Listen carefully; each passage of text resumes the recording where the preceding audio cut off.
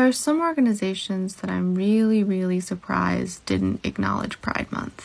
And I think LEGO is the biggest one. For the past few years, they have gone above and beyond. They made a post in April about A to Z of awesome, presenting the complete A to Z of awesome, an alphabet of builds created by LGBTQIA plus LEGO fans.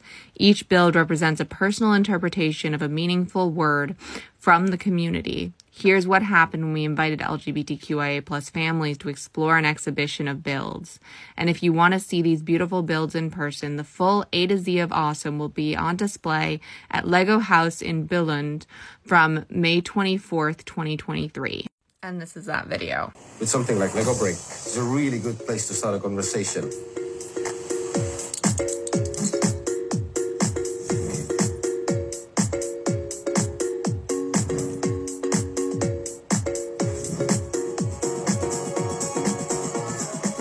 Anything that allows any child to express themselves is an amazing achievement, and I think Lego Bricks really does that.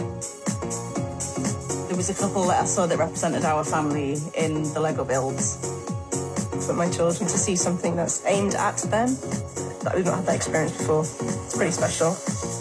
As a couple with young children, it's really important that we help their peer group, and especially their peer group's parents, be more inclusive. I think love makes the world go round.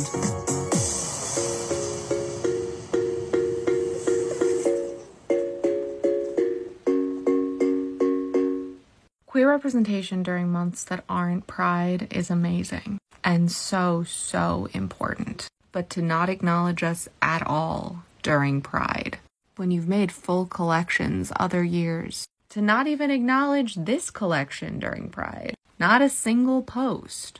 Were they scared of Republican backlash too? My very valid fear is yes. That video was from April 11th. What changed between April 11th and June 1st?